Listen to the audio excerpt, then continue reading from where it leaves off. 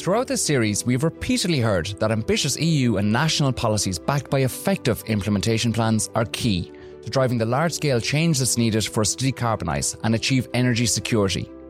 We rely upon policymakers to look beyond what we can see as individuals to protect us from the threats ahead and deliver societal improvements that will enhance the quality of all our lives. But long-term gain generally necessitates short-term pain, with national investment in the future drawing criticism for not focusing on the here and now. So how do politicians think big while balancing the pain points that affect their constituents today? Must we look towards EU policymakers to ensure that our long-term direction of travel transcends governments? And if so, how are these policies formulated at a European level and then translated to appropriate implementation at a national level? To find out, I'm talking with Brian Ledden, who swapped his career as an engineer to become a Green Party TD and now sits as the chair of the Oireachtas Committee on Climate Change, and Tanya Harrington, former researcher at the European Commission and Ministerial Advisor, and now chair of Renewable Energy Ireland. I'm Paddy Finn, and this is the Electricity Exchange.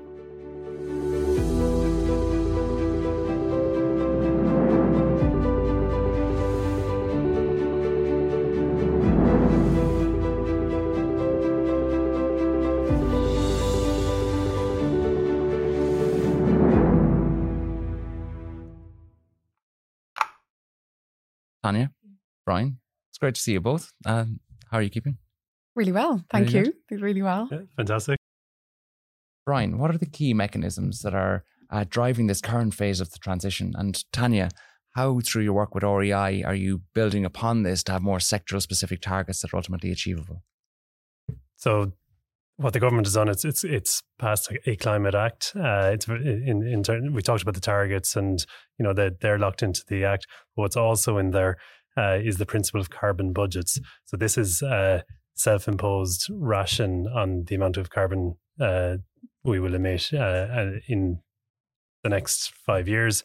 And we've set also a carbon budget for the 5 years after that and a provisional one for the 5 years after that as well. And then with those carbon budgets, those 5-year carbon rations, we'll say, those are each going to be subdivided into what are called sectoral emission ceilings. So whether it's agriculture, transport, electricity, industry, heating, these will all have their own ration within the broader 5-year carbon budget. So as chair of Renewable Energy Ireland, I have the privilege of trying to amplify the key messages from the clean energy technology trade associations. So the board is comprised of the CEOs of each of those, which Paddy's DRAI is a member. So one of the things that's really clear is, and one of the things we're working towards now is a kind of a communications tool kit that all of those trade associations can use, which says our policy framework is very clear, right? So we have the EU legislative framework, which has been transposed into domestic law. We have the Climate Act, we have the Climate Action Plan, we have the carbon budgets, and now we're going to have sectoral budgets to support those. There are some gaps which I think are around a demand policy, and I think maybe even hydrogen. We don't have a state hydrogen policy. But one of the things through REI I think is really important to do is to say, take those carbon budgets. Look at the amount of carbon. I almost see it like a rubber, like I have to rub out all of this shading. I have to rub out, and I bring it back to the carbon budgets from 2025 to 30, and from now to 2025. We're already in 22, so we only have 3 years, 36 months. What do I need to do this month and next month in terms of market constraints, structural issues, regulatory barriers, funding? What are the things, planning, grid? So what we're doing in REI is we're specifying the actions that need to be taken to decarbonise in line with the carbon budgets across electricity, heat, transport. And we're also going to amplify the messaging around the enabling pieces like grid and having a flexible, robust grid and route to market and planning system. And we do that as an effort to contribute to the decision-making processes that are there, to bring the expertise around the table and to act as a voice for the clean energy sector, renewable sector in Ireland. And Tanya, your background is policy, regulation and governance, which is a set of skills that could be applied in a lot of areas. But your focus has been on decarbonisation, energy security for years now. Can you take us through the why? Well, the why, I suppose, if I was to go back to the very beginning, I'm a historian at heart, actually. So I love sort of looking at things over a long perspective of time. And through my study in history, I was really interested in statecraft. And of course, public policy is strategy for states. And my first sort of foray into that was into security and defence policy. So I actually worked on the emerging common foreign security policy architecture in Europe as an intern in the European Commission. But security and defence, no less 25 years ago than today, energy policy is very closely aligned to that. And I suppose I pursued that interest in various roles, working either into government or inside government as an advisor. I was very proud to serve as a ministerial advisor with Noel Dempsey, and we produced Ireland's first white paper in 27 years in 2007. It was the first time that we talked about structural reform to the market, in competition and sustainable energy goals in public policy terms. And so it initiated, I suppose, and built on a lot of the work that had come before it, but it initiated that real sharp focus, which was exactly where Europe was going. And so whether I've worked in public or private companies, in academia or think tanks, I've chosen to stay very close to energy and climate policies because I believe it's intrinsic to how we secure our future for Ireland, but also for the European Union. And it's linked to kind of peace and stability, again, within the European Union, but also within Ireland. And so I was also had the privilege to work on the legislation that established the single energy market on the island of Ireland. And I later went on to do my PhD research in sort of securing the institutional and governance arrangements for that particular market. I've worked across economically regulated markets, a number of them, so communications, postal, broadcasting. So it's many of the principles around economic regulation which apply to multiple sectors. But my home and heart, if you like, is always energy and climate. Brilliant. So for me, during this series, recording the series was hugely eye-opening to me. I thought I knew my job. I thought I knew my industry. And then I realized from the stakeholders I got to speak to, I feel like I've been living in a vacuum and I didn't actually realize all of this amazing messaging that's not out there. And so when we look at not only the benefits of decarbonisation, of energy security, when we look at all of the work, all the various facets of work that are going on, when we look at the impact of multiple sectors, I'm very focused on electricity. And we look at basically the collage of the sectors that need to look towards all kinds of different solutions. It's been massively eye-opening, but there's been a common thread through it all, which is the need for effective policy and effective policy that's followed by effective implementation plans.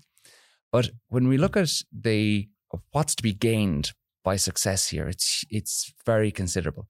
So, you know, in the first episode, we spoke with Paul Dean and Paddy Phelan, and in that we really uncovered for me, what was revealing was the benefits to the quality of people's lives that I don't think are apparent in the messaging. I wasn't getting this. And that, you know, if we look at, I think there's a real opportunity for almost like a Boris bus equivalent, but one with a very honest message, which is, look at all this money that we're sending out of the country for fossil fuels. Keep this in the country, grow industry here, reduce our cost of living because energy feeds into everything. So energy isn't just our electricity, gas bills and our cost of diesel for our cars. Energy is the input to our food costs. It's the energy to our it's the feeds into our service sector and everything. So if we crack this, we become potentially an exporter. So we reduce the amount of money that's leaving the economy, increase what's coming in as an exporter, and the average person on the street has a higher quality of life and less stress. Because at the moment, if you look at those who can absorb the current increases in cost in energy, they're the lucky few. Those who can actually absorb the cost of retrofitting their houses to escape that increase, they're the even fewer. And so there's so much that can be achieved, a huge carrot there. But there's clearly challenges with getting there. And, you know, I spoke about that, the need for effective policy and in government. But a huge challenge must exist, Brian, when you are aware, your party are aware, the government is aware of what the potential benefits are here. But the result doesn't materialize straight away, and that there's nearer term pain points that people are having to deal with. And clearly that must almost create wedge issues arising any time that longer term objective seeks to be brought forward. How do you manage that? How do you deal with that in the world of politics? And perhaps there isn't a mechanism that fully deals with it, but how does that feed into your thinking in terms of how you bring forward what is in people's long-term best interest? We're at the very start of this, and I think it remains to be seen how we do it. And I would say that if we're guilty of anything, it has been probably looking at the very high level, where we need to get to in 10, 15, 20 years. And that's really important. And when we've set really correct and proper strategic targets for reducing emissions and and the various sub targets as well. What politicians tend to do is they tend to treat those things that are quite abstract as, these are, of course, we'll reduce emissions by 51% in the next 8 years. Yeah, we'll tick that box. Of course, we'll go to net zero by 2050, easy. And then when you get down to actually the actions and the policies that give effect to those targets, you realize that these things can be politicized very, very easily. And we've seen it in Ireland in the last couple of years of very simple projects, for example, cycle lanes, or, I could even point down in my own county of Limerick, all the councillors down there decided to write to the Minister for Housing to get him to change the building regulations, to ask him to change the building regulations so that every new home would have a chimney stack, So the thinking at the policy level, at the lower level, the implementation level, isn't there at all yet, in my view. And I'm not answering your question particularly well because I don't know the answer to it. I think we still have to do it. It's something we've recognized as a committee that, everybody on the committee works very hard, and they've broadly bought in, to the challenge that's there. And I think on the committee, at least, because everyone's very vested in it, they do understand that it's very hard. But our colleagues across all the parties, I'm not sure the penny has dropped for them. But it just remains to be seen, how we get to the implementation phase. And we've recognized as a committee, and we're going to do a whole series of sessions on communications. How do we explain to people where we need to go, why we need to go there, what needs to be done for us to get there? We're only at the very start of that, so we'll see. And do you feel there's a lot to be done in terms of political process? So, political process is key to actually turning an idea into reality through government. It's very important that politicians are seen not to exercise bias, to continue to represent all of their constituents as well as national objectives. So I'd imagine that are there alternative models to be looked towards, or is this where we need EU policy to be strong, and that this is where EU policy helps us to transcend governments? Because having spoken to the wind and solar sector, an interesting point there was that what we saw in the last decade, that the development of wind on the system really slowed down and tapered towards the end of the last decade, and particularly over the last 2 years. And because it had still been feeding off of the impact of the kind of 2007, 2008, Green Party in power. We had the All-Ireland Grid Study, really ambitious targets set. And now we're at another cusp of another wave of this again, right? But we can't afford to have some sort of a 15-year cycle here and competing local and national objectives. So does European policy help us to transcend governments in that regard? I might just kind of building on Brian's points there, I think I would draw a distinction between politics and policy, and between narrative and policy implementation. So politics is politics, and politics follows short cycles.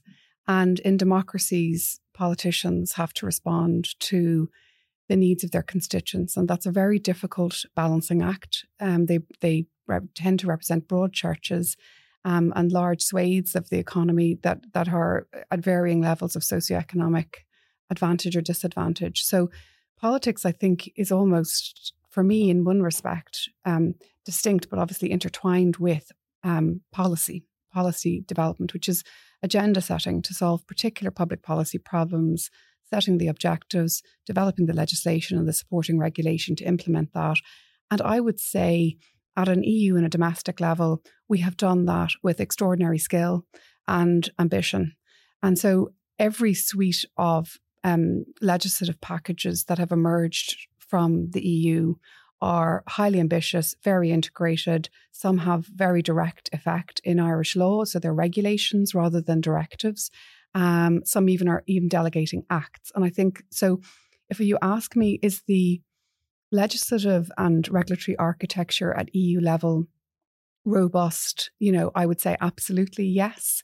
And I think, in fact, we're meeting today at a point in time where we have a war in Europe that's affecting, obviously it's the largest humanitarian crisis since World War II, but we also have very significant impacts on energy, food and materials markets. And the EU's response to that is significant. So they've put out a very ambitious plan around our relationships with Russia and our relationships internally within our own energy markets and with our consumers. So repowering EU is really, for me, an extraordinary opportunity, a vector for change, and one that really offers a chance to pivot very quickly to the implementation of policy, which I'm coming to in the domestic sphere now, and renewable energy within that. And so if I take it then into the domestic sphere, what we've been very good at is producing plans and policy and reports and analysis and data, but it's in every policy sphere. It's not unique to energy or climate, but policy implementation is difficult because it's the point where the rubber hits the road, where somebody loses, somebody wins. And this is where a narrative becomes much more important. And you have to amplify political narrative while you're tackling the policy implementation issues. And for me, narrative, actually the war in Ukraine offers a kind of a sad but unique opportunity to say, this is our opportunity to create a clean, green, sustainable island for our future and for our children's future. We do that by harnessing our renewable energies, which are an abundant source. We have an ability to be energy independent, which is why I'm chair of REI.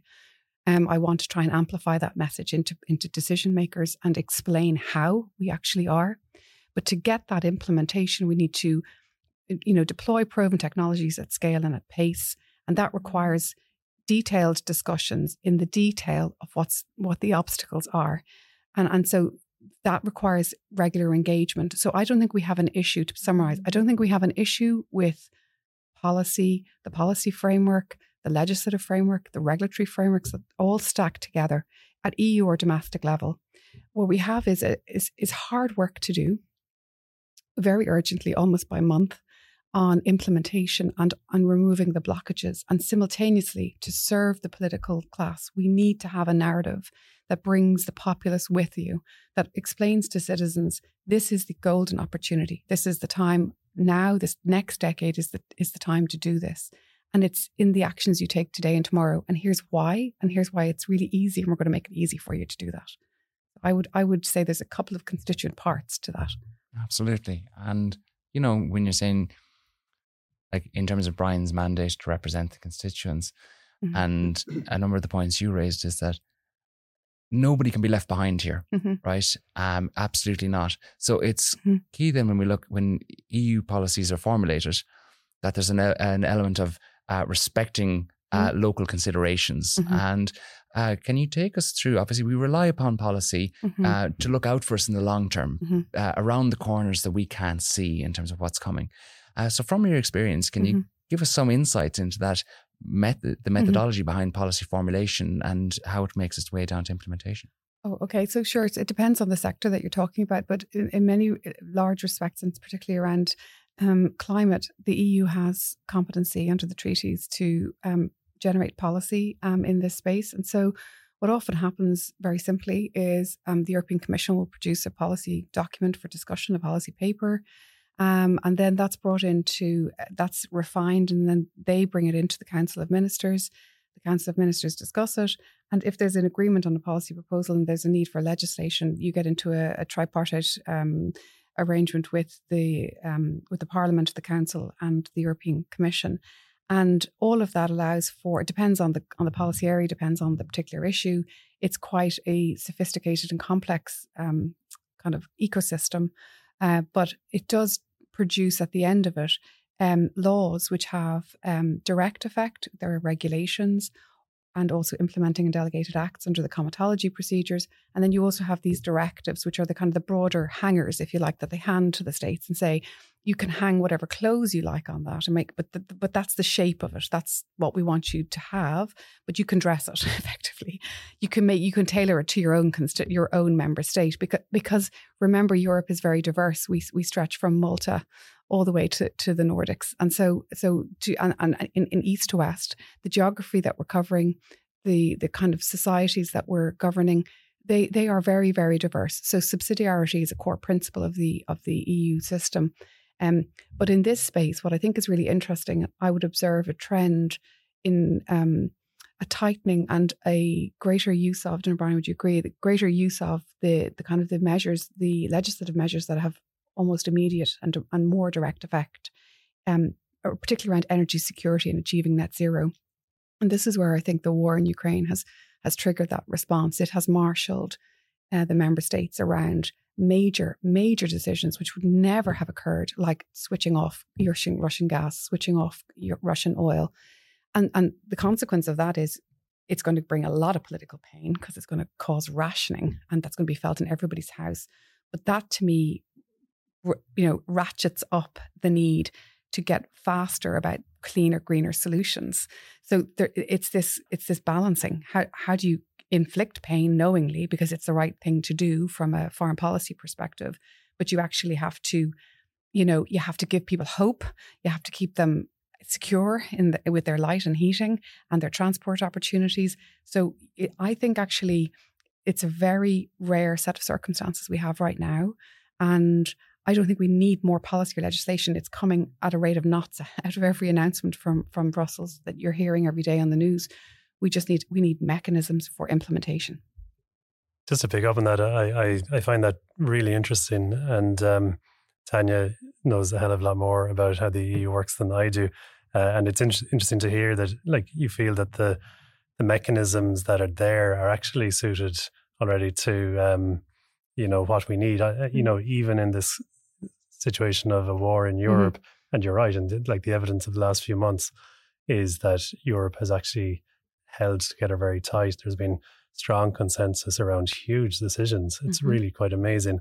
My fear would have been that the mechanisms aren't there and you get some kind of, like member states going in different directions and lack of cohesion and, ultimately a threat to the European project as well. We're not seeing that actually. And, thankfully. I'm also interested in that, this idea that, Paddy, you asked, do the processes need to change?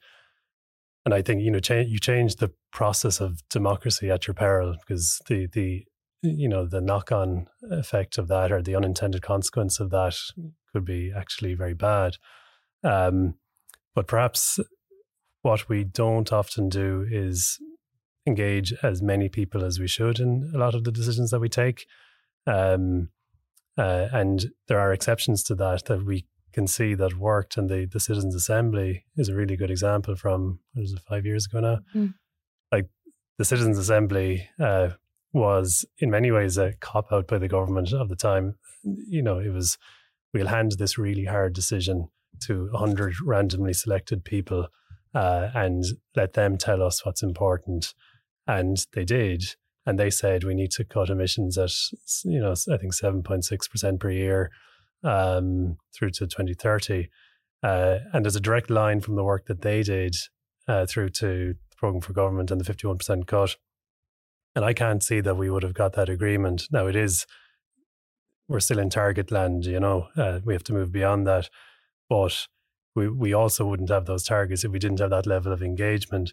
And it seems to me that for the implementation of a lot of the policies that follow on from the targets, and actually this was confirmed to me yesterday in the committee when we had the local government management association in and various representatives of the local authority system, where a lot of climate action is channeled through, whether it's transport or housing, and so many things go through our local government system. And they said it can't be all top down. It has to be bottom up as well. You have to figure out how to engage at the local level with people so that they're part of the decision-making process and feel that it's fair, that they've been considered. And what I took from that is that if you don't do that, actually, you're probably not going to succeed. Mm. In terms of looking at change, certainly wouldn't be looking at changing democracies, the core principles of democracy. It's more around, even access to information, key access to information, and those who are operating in industry, be it regardless of what that industry is, be it if it was the medical industry for medical, if we're looking at health, etc., or the energy industry if we're looking at energy. And I guess if we look at people, stakeholders we would have spoken to throughout this series, they are several steps away from decision makers in government. They would like better access to government. And I'd anticipate that also government and government ministers would also like better access to that expertise. Because if you look at it at the moment, you might ministers' advisors, the regulators, then you'll have your key stakeholders like EirGrid, and they will form committees with stakeholders. And that's a kind of, there's a lot of links there between, as opposed to kind of getting better access. But you, Brian, with the Oireachtas Committee on Climate Change, you brought a number of energy market stakeholders to the table to represent directly to government. And how did you find that experience? Did it help to enlighten people on the topics? And is that something that could perhaps be built on to provide a better link between industry and government going forward? Yeah, I think, and what we did wasn't particularly unusual. That's what the committee system is there for. But I think, I would say this, but I think it's a particularly serious and hardworking committee, and they're trying to figure out the solution to the challenge that we have. And I'm on a number of committees, but I don't see on the other ones the level of attendance. So often what happens in committees, because politicians obviously are very time limited, they'll pop into a committee, ask a question, and they're gone to some other committee. In the climate one, they're there for 3-4 hours every week, listening. Even if they're not asking questions, they're listening, and I think that's very reassuring, actually. But I think we can do more of it, certainly, and we will. And as I said, I think the latter half of this year, we are going to really get stuck into this communications challenge. How do we bring that information, sell that opportunity, examine the role of the media in conveying the message. Is it conveying the message? We know from the UK from 10 or 12 years ago, I think it was the Stern report, was it, that looked at how the media was communicating the challenge of climate change, and it was a really cold, hard, uncomfortable look, and it did lead to changes in how the media conveyed the message. So anyway, that's what we're going to spend a bit of time on, and and we will go back to industry and give them a platform. But we do see the role of the committee as a way of pressuring government, getting that information to government so that it makes the right decisions, and airing some of the challenges and the solutions to the wider public via the media that report on the committee work. When we look at what was achieved when we identified the crisis that was COVID, and now as we identify the crisis that we're in the middle of with the war in Ukraine, it's extraordinary to see what can be achieved when you identify it as a crisis. And the challenge with the energy crisis outside of the war in Ukraine is that it's a crisis with an invisible cloak. And do we need to start changing the mechanisms that treat this like a crisis so that, for example, that we have an equivalent of NEFIT for energy that brings together a kind of a body of people, a body of industry experts that will be able to provide government with a succinct suite of options that will be collectively brought together by key experts that we have in Ireland.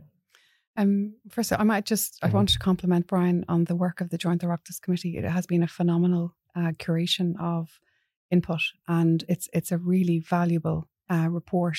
When it's produced, I think it's still to be produced, but when that's produced, that's a very valuable record. And I think, to your point about what are the teams and processes that we put in place, it's effectively what we're talking about.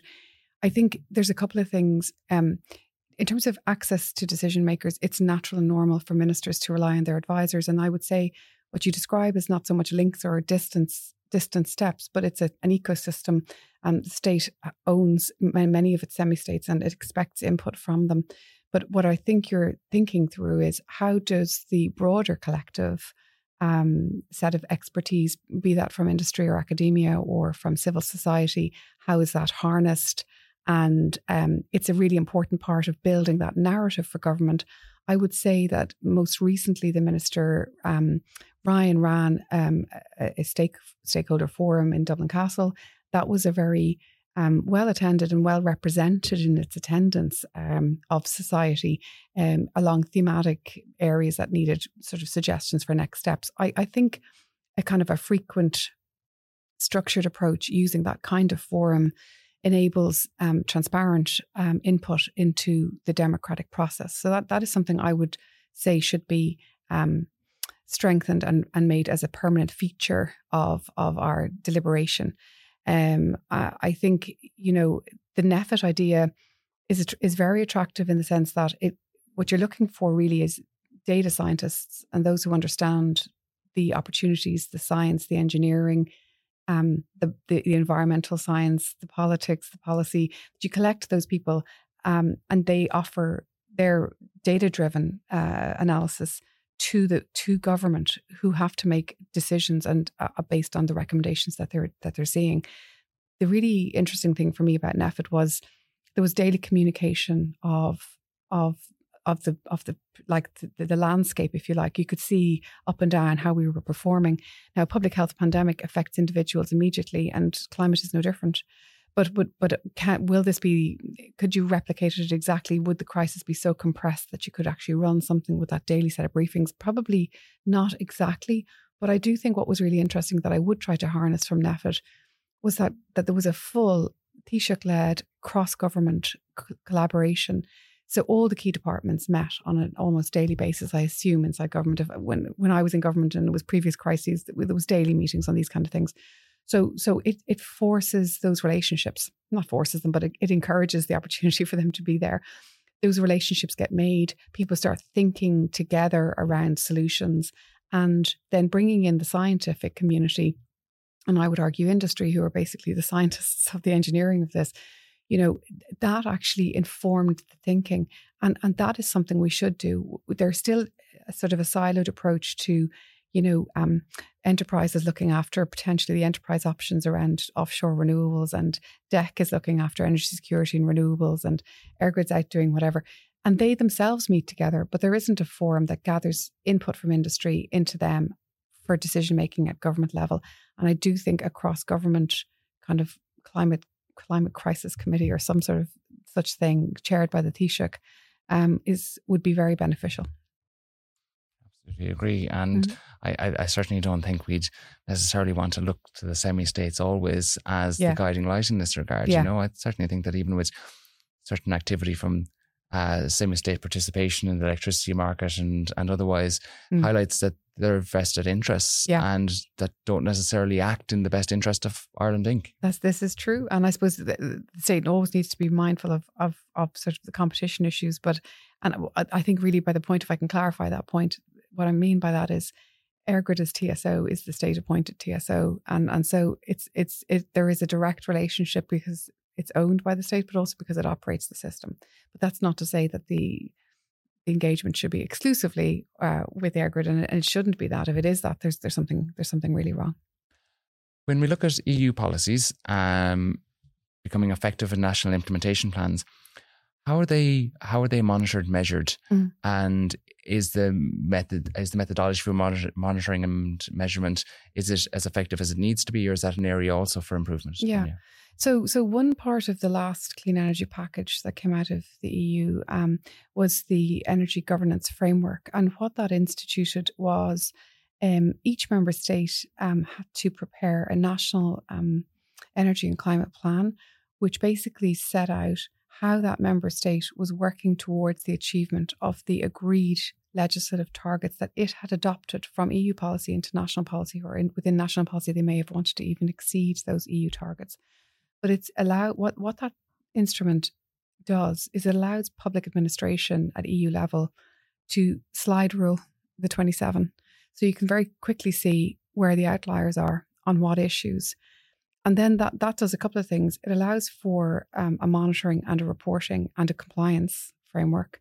And it also allows policymakers to review what is particularly problematic. So, for example, I noticed today, just in preparing for this, the EU repowering package has specifically called out the need to generate these renewable go-to areas, which they determine are areas that there are particular planning processes that will be parked or accelerated to facilitate the deployment of renewable energy. Now that learning can only come from evidence that's generated biannually by the member states and reviewed by the Commission with an assessment report to both pursue those that are errant and need to be brought into compliance, but also to inform future policy making. So policy making is a cycle. So it says, okay, well, where do we need to go next? What's the learning out of this? So I think that's generally how states report on their climate objectives. They also have to report domestically to their own parliaments, which Brian is in the hot seat on. Yeah. Yep. So I'm still learning on that steep curve. So we even though we're talking about policy, large scale changes, etc., the whole purpose of all of this, and we can never lose sight of it, is to improve the quality of life for all Irish citizens. And that has to be at the top. That is at the top of everything. It has to be at the top, and we need to demonstrate it as such. And when we look in this regard, I guess, speaking with Conal Bulger, a point he made was that perhaps large grid scale solar is more effective than small scale residential solar. But small scale residential solar is very important because it empowers people.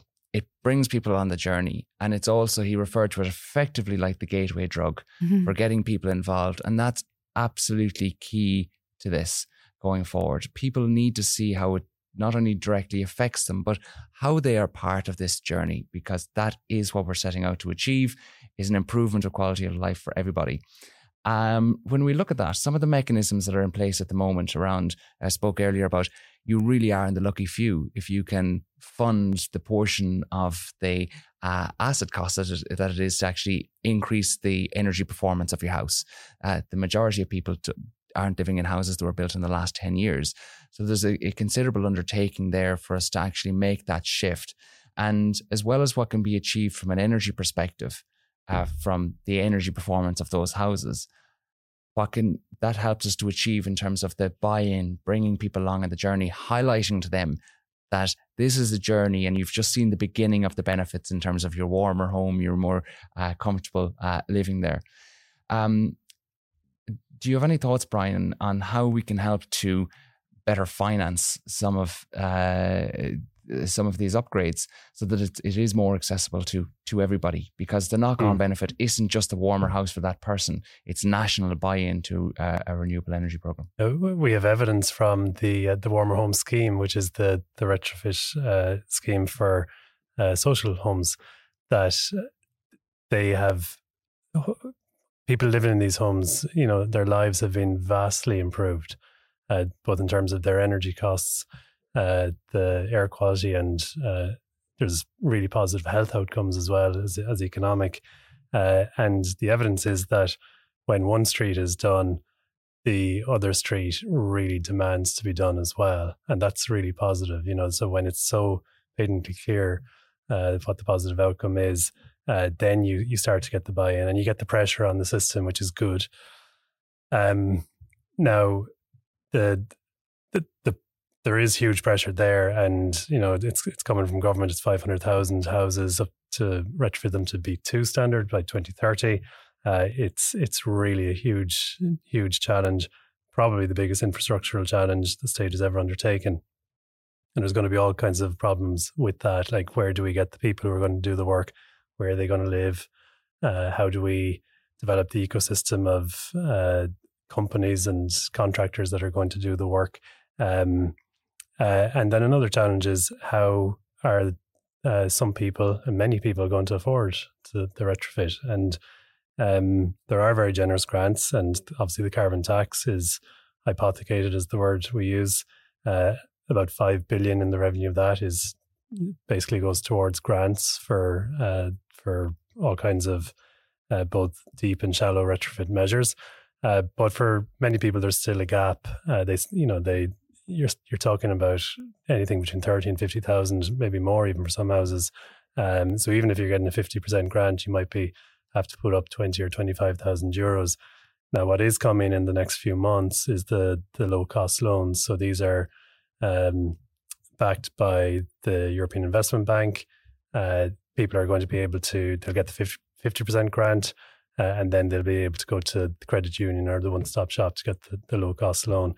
And they'll be paying back that loan essentially with the savings on their energy bills for whatever, 7-10 years. So that is a very positive step. And like inevitably, there's still going to be people who can't get the loans and they're going to be outside the system. But and we will have to refine policy year on year to try and capture those people and bring them into the net and ultimately get to the 500,000. And it's one of the strong features actually of the Climate Act is that the Climate Action Plan, which is the Act mandates, is revisable annually.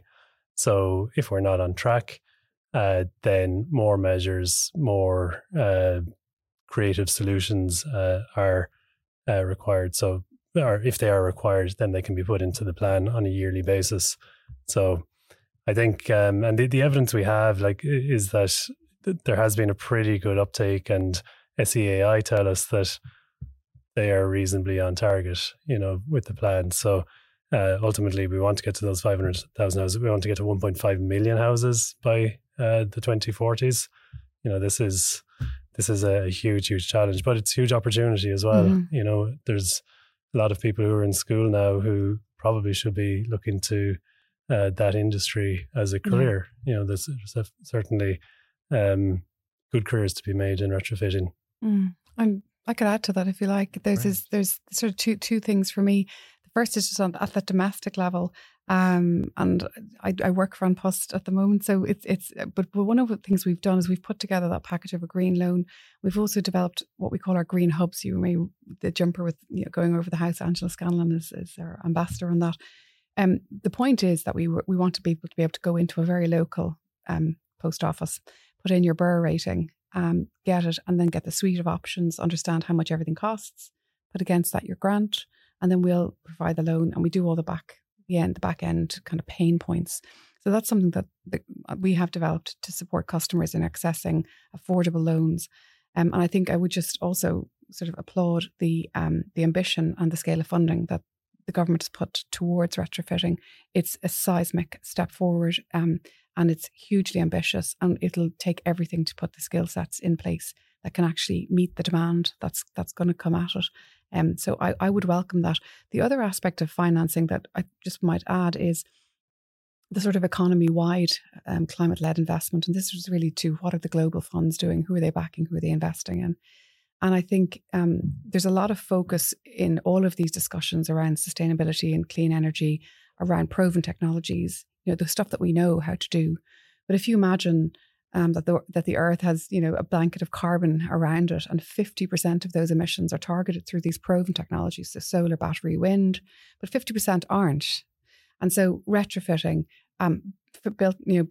built fabrics, cement, aluminum production, heavy goods vehicles, public mobility, decarbonising these hard to abate sectors has to happen in parallel. We need to attract climate-led investment into these areas. to decarbonise them, because they are the economy-wide infrastructures that support decarbonisation. So it isn't, it's just sometimes, I think sometimes in the conversations around clean energy, they can tend to focus on specifically around electricity or technologies that are prevalent in electricity generation or demand flexibility. Even that's a new step forward, and we need more demand management, not less. But I just think that we need to expand our thinking a little bit to those hard to abate sectors as well, because they need to be happening in parallel. That's actually where some of this discussion in previous episodes went to, is how do we focus so much on electricity? And again, I don't think it's just because I'm in the sector that I do, but I think that we do focus a huge amount on electricity, but there's a hugely broader range of challenges to be dealt with. And this is where I think, we talk about system thinking and the need for system thinking now at a level that we've never exercised before. So at one point we spoke with David Connolly and Donna Gartland, who were looking at decarbonising heat. And let's say Donna would be very much focusing on district heating networks, etc., and David on the likes of heat pumps, etc. But if we look at David's ambition to install a heat pump, it's only worthwhile doing if there's higher levels of renewables on the power system. So then that brings us to our discussion with Noel and Connell, talking about their struggles and what they need to bring higher levels of renewable energy onto the power system. And they need the continued investment signals, and they also need a power system that's able to operate with higher levels of renewables. That then brings us on to our storage and hydrogen discussion, which is talking about that there aren't appropriate incentives for the types of storage that are needed to appropriately facilitate the renewable energy coming on board. And then you need to change like the market incentives, etc. So when we look at that, and that's just the energy sector, as like electricity sector, for David Connolly to put in a heat pump, to convince a customer to put in a heat pump and the rationale behind it, all of this has to work and work really well. So we were previously able to focus on largely single issues. We were supplementing renewable energy, and now we're not. We have to become dependent on it. But also beyond energy, we need to look at communities. So historically, I think in Ireland, we have developed plans around accommodating people as opposed to building communities. And I'd be keen to get your thoughts as to how that needs to change, and that we firmly bring energy into the mix, but energy is going to be only part of that. Energy, education, social amenities, etc. And how you feel that there needs to be a change in terms of how Ireland approaches the building of communities. Because that, again, we're back to the quality of life for everybody in Ireland. Energy plays a role in that. And it's kind of, it highly demonstrates that system thinking approach that's needed. That would have been your background as an engineer, Brian. Yeah. Well, the planning piece is huge. And by that, I mean, where we, locate people to live, to work, and so on. We haven't done that particularly well. And actually, it's probably cheap energy has, undermined the need for good planning in the last century, probably. So, it became easy to live very, very far away from, where you went to work or school or whatever. So we didn't, get particularly good, or we actually probably abandoned many of the principles of good planning that were there actually before that. If you think back to the 19th century, the Victorians at the time were very good planners, and a lot of that was to do with the fact that they had to be, they had to create places where these workers of the new industrial revolution lived together and could live together in, happiness and harmony and raise families and so on. Yeah, and cheap energy probably undermined our efforts at good planning in the 20th century. And we have to reverse that. And that's really hard because physical change is very, very real physical changes have been made to our country in our urban areas and ex-urban areas. And there is a change, there has been a change in the last few years in a recognition that it makes sense to promote living in the village and in the town and in the city as well. And to my mind, you have to promote it and you have to encourage it rather than tell people they need to live in these places. You have to say, provide these services and amenities, everything that a family or an elderly person or a young person might need. So they will want to live in that place, and so that they genuinely have everything on their doorstep within 5 or 10 or 15 minutes. That's where we need to get to. And we're actually quite a long way from that. We're probably moving in the right direction now. We talk about compact growth, which is really about not building in all these greenfield sites and instead, recognizing that we have an urban footprint and an underutilized urban footprint in most of our urban areas, and to build on those and to make use of those. But, I think it's something we haven't properly embraced, and there's a very direct connection between our carbon emissions and planning. So, if you live in a car-dependent society, you're contributing to that 20% of Ireland's total national emissions, which is huge. So we do talk about renewable energy in the electricity sector a lot, and we do tend to turn a blind eye to actually a bigger proportion of our emissions is caused by how we move around the place. And I don't think electric vehicles are they're certainly not a magic bullet, but they're not the best solution for those transport emissions. A better solution where we actually develop communities and societies where there's a high quality of life and a better quality of life than people currently have is actually to get people living back in the towns and cities, give them everything they need, give them a reason to live in these places, and make the idea of living in this distant suburb or the one of house maybe, just make that the unappealing choice. Yeah. I mean, I would add to that. I think that, if anything has come out of the pandemic, the silver lining has been a connection to our biodiversity. It's what people crave. It's why we go on holidays. We're looking for access to nature and to the sea and to forests and to walks and to time with family. So, and I think that's something that feeds a kind of that narrative, that idea.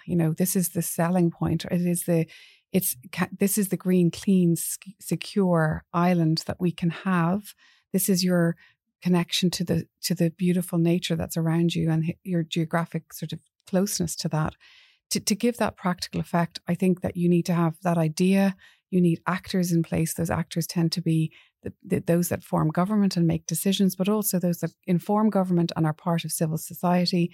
And then I think you need the institutions and processes that help get over the blockages. And this is where we have our systems of public administration. I think just a tangential point, but slightly related, is we are interconnected in energy physically across islands, the islands of Ireland and Great Britain, and the northwestern Europe. And I think there's a need to think kind of institutionally about how we govern that. So we need regional energy governance is what I would suggest on that. But I think domestically we have opportunities here. We have a lot of will, a lot of skill, a lot of expertise, a lot of opportunity to get together to drive this forward. So I think that there's very small changes that I'd make. Actually, I would institute the ministerial process. I would engender hope and a connection to our biodiversity as the core narrative. I would look to kind of use the tools that Europe are giving us to consolidate and fast track the deployment of proven technologies. And I would look to the global system of financing to bring in that financing for climate-led investment for those really hard to abate sectors. I'm extremely hopeful for the next decade. Actually, I do think if we decelerate or keep our eye off the ball, we're gonna lose it. But it's why we're all here. It's why you've gotten the response that you have. There is an extraordinary swell of support for Ireland to do this, and I'm very hopeful for that. I really like the point about biodiversity and hanging on that. Yeah, I think it is fundamental to us to want to be in nature and to enjoy it, and we are part of nature. Yes. And if we lean into that, and even if I think we talked about communities, creating communities, the happier and the healthier towns and cities are the ones that have the parks and the greenery and the rivers, and and so I suppose in our headlock effort to get people living in towns and villages, we have to be mindful to actually that natural amenity and biodiversity need that everybody has, and I think it's the key to unlocking broader political support, actually. Yeah, I think that's very interesting. And we kind of treat climate and biodiversity as separate things, separate but related, but maybe we don't appreciate just how related they are. Yeah, and or even biodiversity as a first lens, Yeah, and then to protect that and sustain it, protect it in the first instance, and then to remediate it. You actually have to take the carbon out of the environment. Yeah, I think people are very naturally drawn to that opportunity. Yeah, I think we could continue to talk about this all day, but I think that's a fantastic point to wrap it up on. Okay. So, Tanya, Brian, thank you very much for your time. It's been very enlightening. Pleasure, Thank you. Kathy. Thank you so much. Thank you, Brian.